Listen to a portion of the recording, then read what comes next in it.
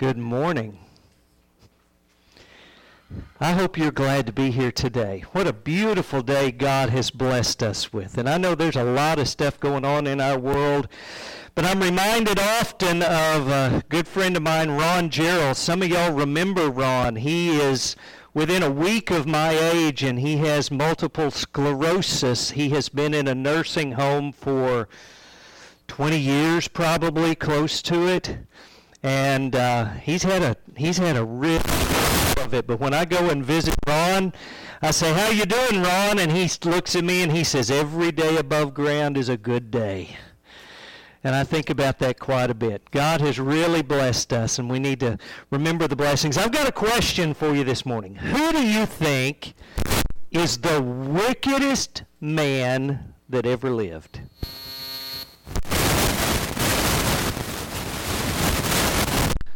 Sound gremlin going on. Is it in my... Something right there. Let me tighten it down as tight as I can. Let's see if that fixes it. Who do you think is the wickedest man that ever lived? Well, I've got a screen up here with some likely candidates. Okay? If you were to talk to people about who was the most wicked, these are guys that might show up on the list. Adolf Hitler, he killed more than 6 million. They say about 17 million total that he killed, but 6 million Jews. Nero murdered his mother and tortured Christians. He used to hang them on poles and set them on fire to light his gardens. That's pretty wicked, isn't it? That's terrible. Joseph Stalin, say he killed about 20 million people. And Mao Zedong, they say he killed about 35 million. Say, well, that's hard for us to get our mind around something like that. When I think about evil, I think about somebody like Charles Manson. I mean, that guy was a maniac, wasn't he? It's crazy, the stuff that he, and of course you can see it just by looking at him. If he looked like that all the time, I don't know why anybody followed him. It looks like people would run from him. Osama bin Laden killed over 3,000 people in terrorist attacks that we know of. Pretty wicked man, huh?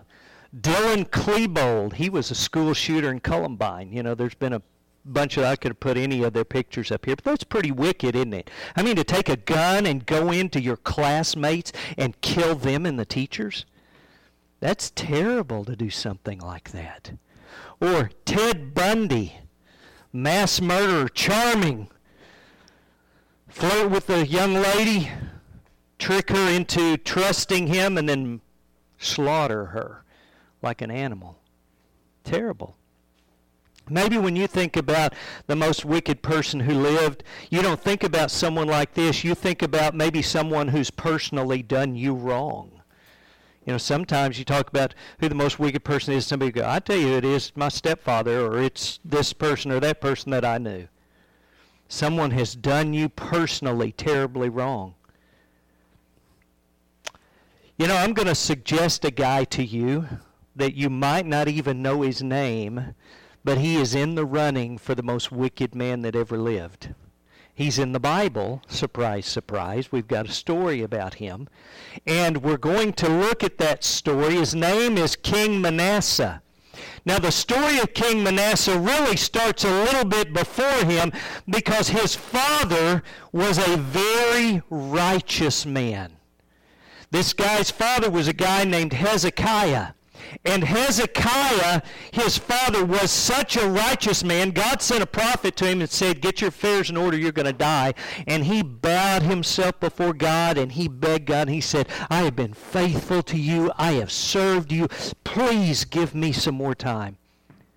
God told the prophet, "Turn around and go back and tell him I'm going to give him 15 more years." So he did. Now that's pretty cool, right? Got to be pretty righteous to get God's ear that way. 3 years later, after that, he had a son. This son was the guy named Manasseh.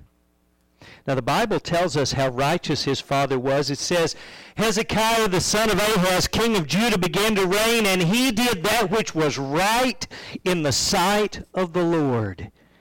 did good or righteousness in the sight of God.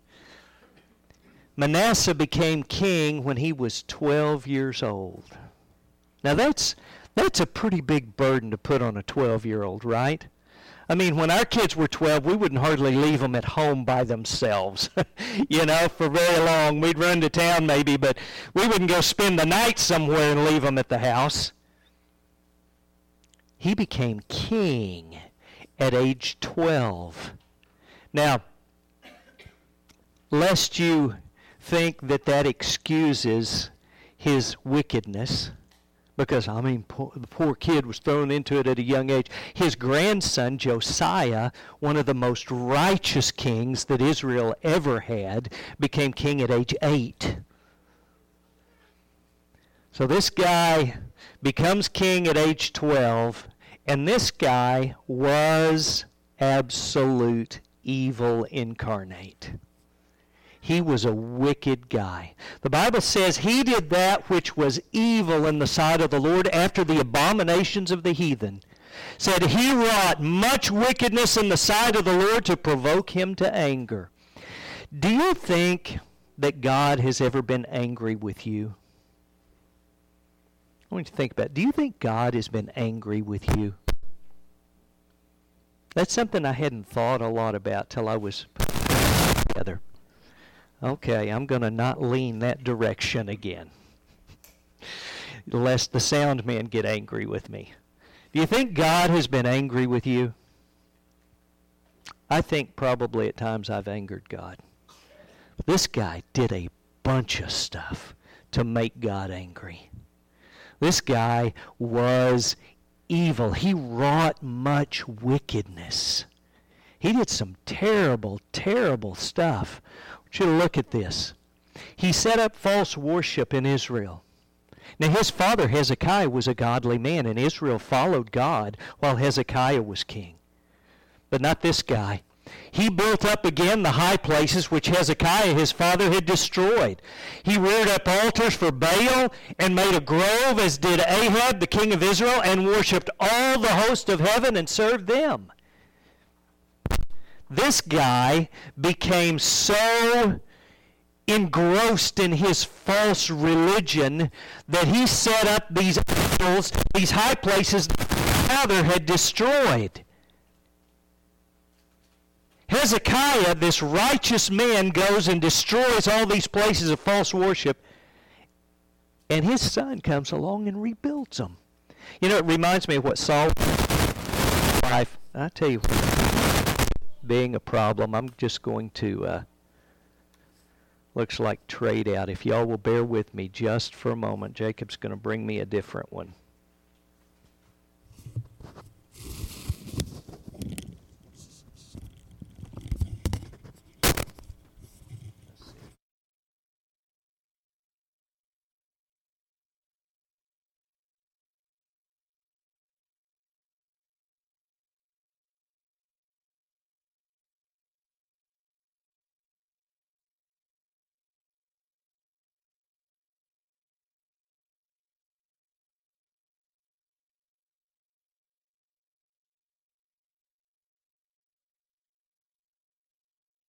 Okay, is that working?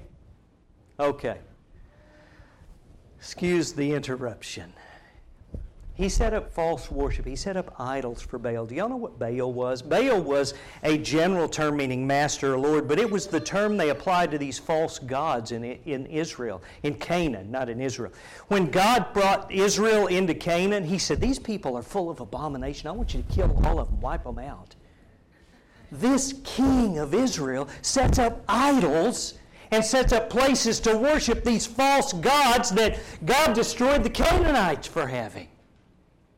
Can you imagine? That would be like showing up here at church and the elders have set up a Buddha statue up here for us to worship when we get to church. Can you imagine? And this is what this guy did in Israel. Look at what else we read about him. He profaned the temple. He built altars in the house of the Lord. He didn't just build altars other places. You know the temple? He went to the temple and built false idols in the temple. And he built altars for all the host of heaven in the 2 courts of the house of the Lord. He even set a carved image of Asherah that he had made in the house. Now Asherah was a false goddess, and they would build these almost like a totem pole, a pornographic totem pole with vile, nasty, immoral pictures carved into it. And he took that into the temple and set it in the temple. You know, it's hard to imagine anyone being more wicked than purposely trying to profane the house of God. I think about that. We come here together, right? Now, we know this building is not the house of God. The building is just a building. The temple of God today is you and I. It's Christians, right? Well, when you come to worship God, do you profane that? Do you bring the world in with you? Do you bring evil in with you when you come to worship the Lord? I hope not. God has never taken a light view of that. He's called us to holiness. Do you remember how Jesus dealt with it when there was corruption in the temple in His day? Jesus, the one that in all the movies walks around very calm and very mild and very easy and very soft. Jesus took some cords and He made a whip, and He chased people out of the temple and threw over their tables. He said, "You made the house of God a den of thieves." He had no tolerance for that. None. This guy didn't just make it a den of thieves. He made it a house of immorality. He made it a house of pagan worship. And there's no wonder that this would provoke God to anger. God would be I'll tell you how wicked this guy was. This guy did what caused God to wipe entire nations off of the face of the earth. The Bible says that He made His sons pass through the fire. He did much wickedness in the sight of the Lord to provoke Him to anger. You know what it means to make your child pass through the fire? You know what that meant? Their false gods, they would have arms on them that stuck out like this, and they would build a fire right in front of it under those arms, and they would lay their babies on those arms and burn them as a sacrifice. Would that make you angry to see that? I would be livid. I can't imagine the anger that I would have. What do you think God thinks about that? You know, we've got something similar in our land today, and it's a scourge, and it's people murdering their babies before they're born. We call it abortion, but it's not that much different. And we ought to be as disgusted and angry about that. I believe God's as angry about that as He was about this. It's terrible. It's terrible to do something like that. The Bible says that there's some things that God hates, and one of those is those who shed innocent blood. God hates that. And we need to stand up against wickedness and evil like this. But you know, most of us, that's not the way we sacrifice our kids. You know how we sacrifice our kids, most of us? We sacrifice our kids to the god of envy or covetousness or immorality. That's what we sacrifice our children to. Well, we're so busy doing our stuff that we don't have time for the kids. The kids get pushed off to the side. They're sacrificed that way. Or we teach them to value so much worldly things, education and entertainment and sports, that we sacrifice them to those gods. And I tell you, God's not satisfied with that. He's never been pleased with that. This guy was a wicked man. You know what else he did?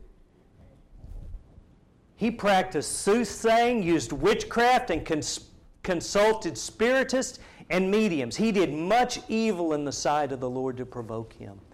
He practiced witchcraft and black magic. Yesterday was Halloween. And you had all these kids walking around dressed up as different things, and everybody wants to watch scary movies on Halloween and movies about witchcraft. I want you to know, real witchcraft to God is not a joke. It's not entertainment. God hates witchcraft. He despises. This word spiritist, you know what that is? That's people that try to talk to the dead and communicate with the dead. I saw an article about a house that they were auctioning off last night at midnight up in New York, supposedly a haunted house. Okay, and they were going to auction it off at midnight on Halloween. And they had all these, they brought these spiritists in, and they had communicated with all these children that had died from this family back in the influenza thing back in the 1800s or something. And they supposedly had talked to these dead kids. And one, they're fakes. I don't believe any of that. But number two, even if they're trying to do that, God says that's an abomination. He hates that. He despises somebody who claims to be a medium and try to talk to the dead. It says he did much evil in the sight of the Lord to provoke him. You know what else is true about this guy that's not true about most of us? This guy caused the moral decay of an entire nation. Manasseh seduced them to do more evil than the nations whom the Lord had destroyed before the children of Israel. He seduced Israel into being worse than the people that God drove out. I want to tell you, that's terrible. That's bad. Now, I might corrupt my family, but I don't have the power to corrupt a nation. I'm going to tell you what this guy did, and he did.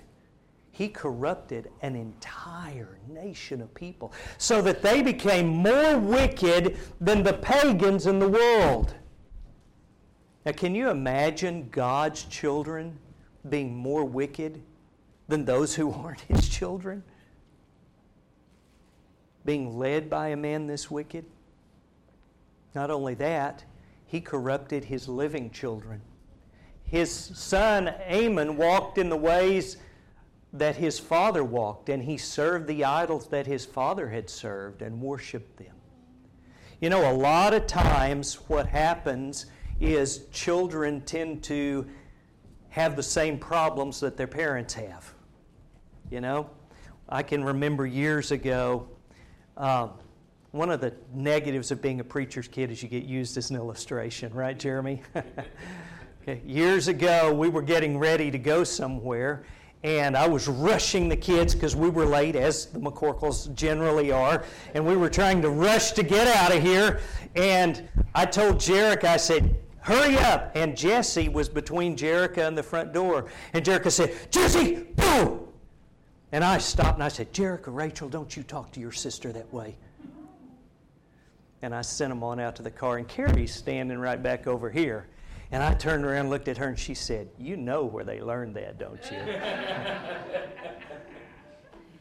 Yeah, I know where they learned that. She was talking to her sister the same way I talk to them. Our kids tend to have the same problems we have. For that reason, if none other, you need to be righteous. You need to be godly. God said that we're to raise our children in the nurture and admonition of the Lord. God said that we're to teach our children God's ways. We're to talk to them about God's ways from the time they're little till the time they grow up, from the morning to the night, all the time. You may get tired if you're a young person of your mom and dad talking to you about God. Don't get tired of it. That's what God told them to do. He's trying to fill your heart with righteousness. That's not what this guy did. This guy filled his kids' hearts with evil. And his kids did the exact same stuff that he did. Now, occasionally you'll have a child that'll turn out righteous even in unrighteous circumstances. Occasionally you'll have a child that'll turn out unrighteous in good circumstances. But it's our job to raise them in the nurture and admonition of the Lord. He undid all the good that his father had done, for he rebuilt the high places which Hezekiah his father had destroyed. Many of you know my dad. He's a preacher, been a preacher for 60 years, close to it. Yeah, probably more than 60 years because he's in his 80s now. He's done a lot of good. He's taught a lot, taught the gospel to a lot of people. He's healed church divisions with applying God's word to that and persuading people to follow God. I could run around the church and tear up everything he's done good. That would be terrible. That's what this guy did. He undid all the good that his father had done. Isn't that terrible? To undo the good that your father had done? This guy shed much innocent blood. The Bible says the sin of Manasseh, because of the innocent blood that he had shed, for he filled Jerusalem with innocent blood, which the Lord would not pardon.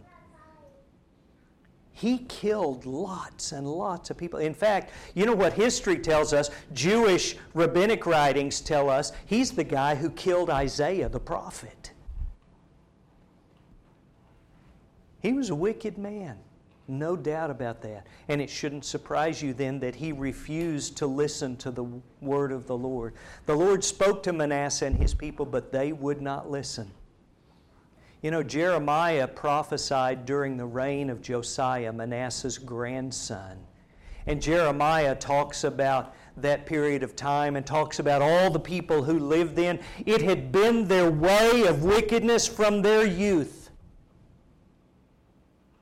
Because that's the way all these people were. They were led by Manasseh to be wicked and evil people. So what happens? Well, in the story, he's king. He's got ultimate power. But God is angry. God is fed up with him. God has no interest in him doing what he's been doing and continuing that. And so the Bible tells us that one of the results of his sin was that he lost the forgiveness of the Lord. The Lord came upon Judah to remove them from his sight because of the sins of Manasseh, according to all that he had done, and also because of the innocent blood that he had shed, for he filled Jerusalem with innocent blood, which the Lord would not pardon. You know, I asked you a few minutes ago if you felt like God had ever been angry at you. I believe he has been. But do you believe that God has ever said, I'm not going to forgive that? That's a bad spot to be in. That is a really, really bad spot to be in. The Lord would not pardon. He had lost the forgiveness of God. Now, I know there are people in this world who will tell you that once you acknowledge Jesus as the Son of God, that you will never, ever lose the forgiveness of God, but that's not true. The Bible is very plain that you have the freedom to come to Christ, and you've also got the freedom to walk away, and a lot of people do. This man did. He walked away. He didn't follow the righteousness of his father. And thus, because of his wickedness, he did things that God would not pardon. And as a result of that, the Bible says, therefore the Lord brought upon them the captains of the armies of the king of Assyria, who took Manasseh with hooks and bound him with bronze fetters and carried him off to Babylon. And he was in affliction. So you know what God did? God took this guy who was the king and wicked, and God said, you know what? Because of your sin, I am sick of it. I've had enough of it, and I'm done. Now, as a parent, did any of you ever get to that point with your kid about something? Say, I've had all I'm going to take, and you really clamp down? That's where God is right now. He says, that's it. I'm done. And you're done. And he brought the Assyrians. Now, I want you to know the Assyrians were wicked people. I mean, the Assyrians were brutal people.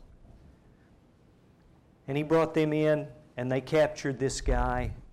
They captured him, and with hooks and bronze fetters, they carried him off to Babylon. They chained him up and drug him along like a trophy, and he was nothing more than just another prisoner to them. And so he sits in prison. Do you think that was just? Do you think that was right? After all the things we've learned about him? You know, when I read that story, I go, you know, you mess with God, you're going to get yours, right? You become evil, God will get you. And we kind of feel satisfied with that. We kind of feel like he deserved this. He'd earned it by his wickedness. Therefore, the Lord brought the captains of the army. It says they bound him with bronze fetters and carried him off to Babylon. They took him to Babylon and put him in a dungeon. Can you imagine what it would be like to be in a dungeon in a foreign country? That'd be bad, wouldn't it? Especially if you had been king and the way they would treat you. You might say, well, that's a fitting end. That's an appropriate end for a wicked man like this. But I want you to know that that's not the end of the story.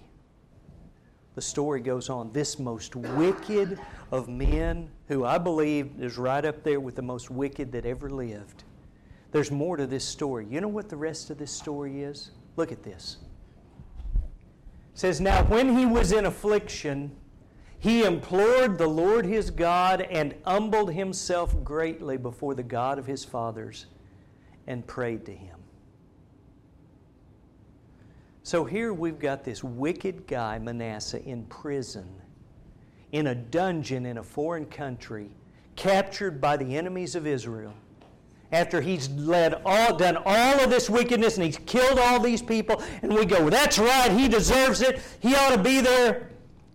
And he has the audacity to turn to God and pray. Can you imagine the audacity of somebody who'd been this wicked to think that they had the right to pray to God, to ask God, to humble themselves before God? Who does he think he is that God should give him anything? He thought he was nobody. That's who he thought he was. He humbled himself. You know what it means to humble yourself? You know, when we pray, growing up, I can remember in churches, the men would all get down on one knee like this. Some of you remember this. And they would get down like this when they prayed. We don't do that so much anymore. When people quit doing that, they would always bow their head. You know what that means to bow? It means you're saying, you're greater than me. You're greater than I am, and I will bow myself before you. You're that, and I'm not. That's what it means to bow. Nowadays, sometimes I think people just sit and look around and other stuff during prayer, because a lot of times people don't have the fear of the Lord and the respect of God. But you know, God is God. He's God. And nothing that I do is going to change that. No matter how wicked I am, He's still God. No matter how righteous I am, He's still God. No matter what happens in our land, if every one of us gets COVID and we all die from COVID, He's still God. If the political party you don't think should be in power gets in power Wednesday, He's still God. If we have riots in the streets and there's violence in America, He's still God. If I go to Nigeria and get kidnapped and sold to ISIS, He's still God. Nothing changes the fact that He is God. And I'm not. You know, you've heard power corrupts, and absolute power corrupts absolutely. This guy, Manasseh, when he was king, he had power, and he was corrupt. But when he had nothing, I had a friend whose daughter tried to commit suicide. That's a terrible thing to go through. This guy was a very capable fella. I mean, he was an engineer, and he was the head of an engineering group, and his big multinational company used him to start a branch of engineering in the Dallas area. Very, very capable guy. He was an answer man. He could figure things out and give you answers. And I was talking to him about his life and different things, and he said, I'm going to tell you something. He said, when it's 3 o'clock in the morning and you're standing in an ER with your daughter's blood all over you, you got no answers. You got nothing. Sometimes people have to get where they got nothing before they'll humble. And sometimes people are too proud even to humble themselves in that situation. But this guy wasn't. This guy, as wicked as he had been, humbled himself before God. because God is God. And He received his entreaty and heard his supplication and brought him back to Jerusalem into his kingdom. Then Manasseh knew the Lord was God. He humbled himself. He prayed to God. He begged God for forgiveness. And God heard that and restored him to his kingdom. Now, do you think there were people who were unhappy with that? I guarantee there were people who were not happy God did that. God, how could you put this wicked guy back on the kingdom, back on the throne in the kingdom? How could you do that, God? I'll tell you how He did it, because this man humbled himself. And God is God. And God put him back in that place. And you know what happened? He took away the foreign gods and the idol from the house of the Lord and all the altars that he had built in the mountain of the house of the Lord and in Jerusalem, and he cast them out of the city. He also repaired the altar of the Lord, sacrificed peace offerings and thank offerings on it, and commanded Judah to serve the Lord God of Israel. You ever hear of jailhouse religion? You know what jailhouse religion is? When people get thrown in jail and, I've been saved, I've been changed, and they go before the board to see if they can get paroled or not, and Jesus has changed me. Most of the time they get out and they go right back to the crime that they were committing before. Not this guy. This guy, when he humbled himself, that wasn't just words. When he humbled himself, that wasn't just, I really mean it right now, but then later I don't mean it anymore. It wasn't that. This guy genuinely changed. He repented. He turned. He was a wicked man and he became a righteous man. You know, the Bible talks about that. God can change people. God can change you.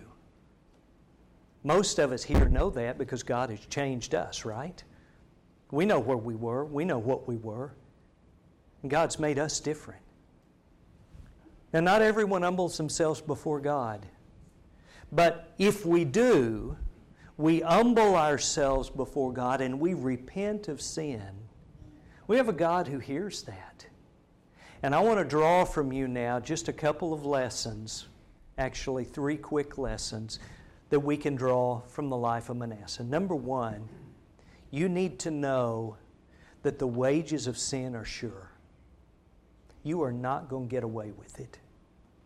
Now, you may fool your parents, you may fool your friends, you may fool the elders at church, but you are not going to get away with it. Numbers 32 tells us, be sure your sins will find you out, and they will. Your sins are going to find you. Solomon said this. He said the conclusion of the whole matter is to fear God and keep His commandments. You remember that? You know why he said that? Remember the next verse? Because God is going to bring every secret work into judgment. You will not get away with sin. I don't care who you are. All those people that I had the pictures of the wicked people up there at the first, Osama bin Laden and Hitler and all those people. You think any of them got away with that? No. Now some of them may have died without paying penalty here on this earth. They didn't get away with it. Nobody gets away with sin. Nobody can fool God. You need to know that. You need to know that especially when you're young. Because when we're young is when we think we can get away with stuff most of the time, right? You're not going to get away with it. Your sin will find you out. Most of us get found out while we're still alive. But occasionally, somebody doesn't get found out until the day of judgment. But the Bible is very plain that the wages of sin is death. And that there will be no second chances after we die. Jesus said, if you die in your sin, where I am, you cannot come. So you cannot come if you die in your sin. Not, if you die in your sin, we're going to give you one more chance after you're dead. No, it doesn't work that way.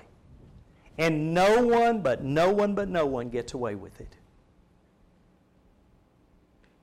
But here's the other part of that story. God receives repentance. 2 Peter 3 and verse 9 says, God is not willing that any should perish, but that all should come to repentance. Everyone. Now, I think about that in a couple of ways. One, I think about that. Is there anyone you don't want to come to repentance? Anyone you despise enough that you wish they wouldn't repent and be forgiven? Hope not. That's a terrible place to be. Terrible, because God wants them to be saved. Do you have family that you love that you want them to come to repentance? I hope you do. I hope you genuinely want them to come to repentance. Not for you, but for God and for them. I hope you want that, because that's what God wants. No matter how much you may love them, God loves them more than you do. He loves them far more than you do, with a perfect love that's not a selfish love. He wants them to come to repentance. He tells us in Ezekiel 18 that if the wicked repent and turn from their wicked ways, God will forgive them. God receives repentance. King David did some terrible, terrible things. And I know he's used all the time as an example. You know why? Because God put it in the Bible for us to learn from.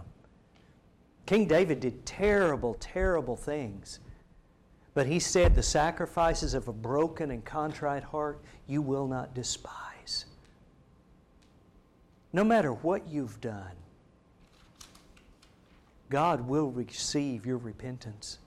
If you'll turn to Him, humble yourself before Him, and you will repent, turn away from that sin and turn to righteousness. I mean genuinely repent, not use the words, but genuinely turn your heart to God.